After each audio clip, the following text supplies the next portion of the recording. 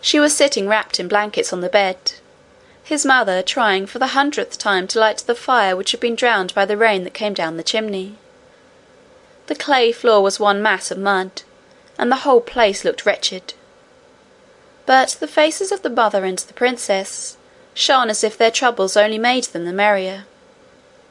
Curdie burst out laughing at the sight of them.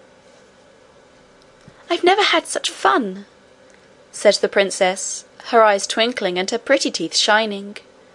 "How nice it must be to live on a cottage on the mountain!" "It all depends on what kind your inside house is," said the mother. "I know what you mean," said Irene.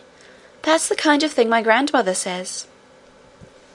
By the time Peter returned, the storm was nearly over, but the streams were so fierce and so swollen that it was not only out of the question for the princess to go down the mountain, but most dangerous for Peter even, or Curdie, to make the attempt in the gathering darkness. "They will be dreadfully frightened about you," said Peter to the princess, "but we cannot help it. We must wait till the morning."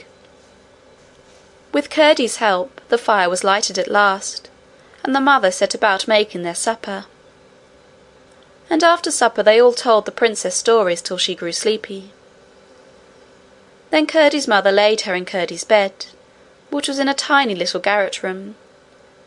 As soon as she was in bed, through a little window low down in the roof, she caught sight of her grandmother's lamp, shining far away beneath, and she gazed at the beautiful silvery globe until she fell asleep.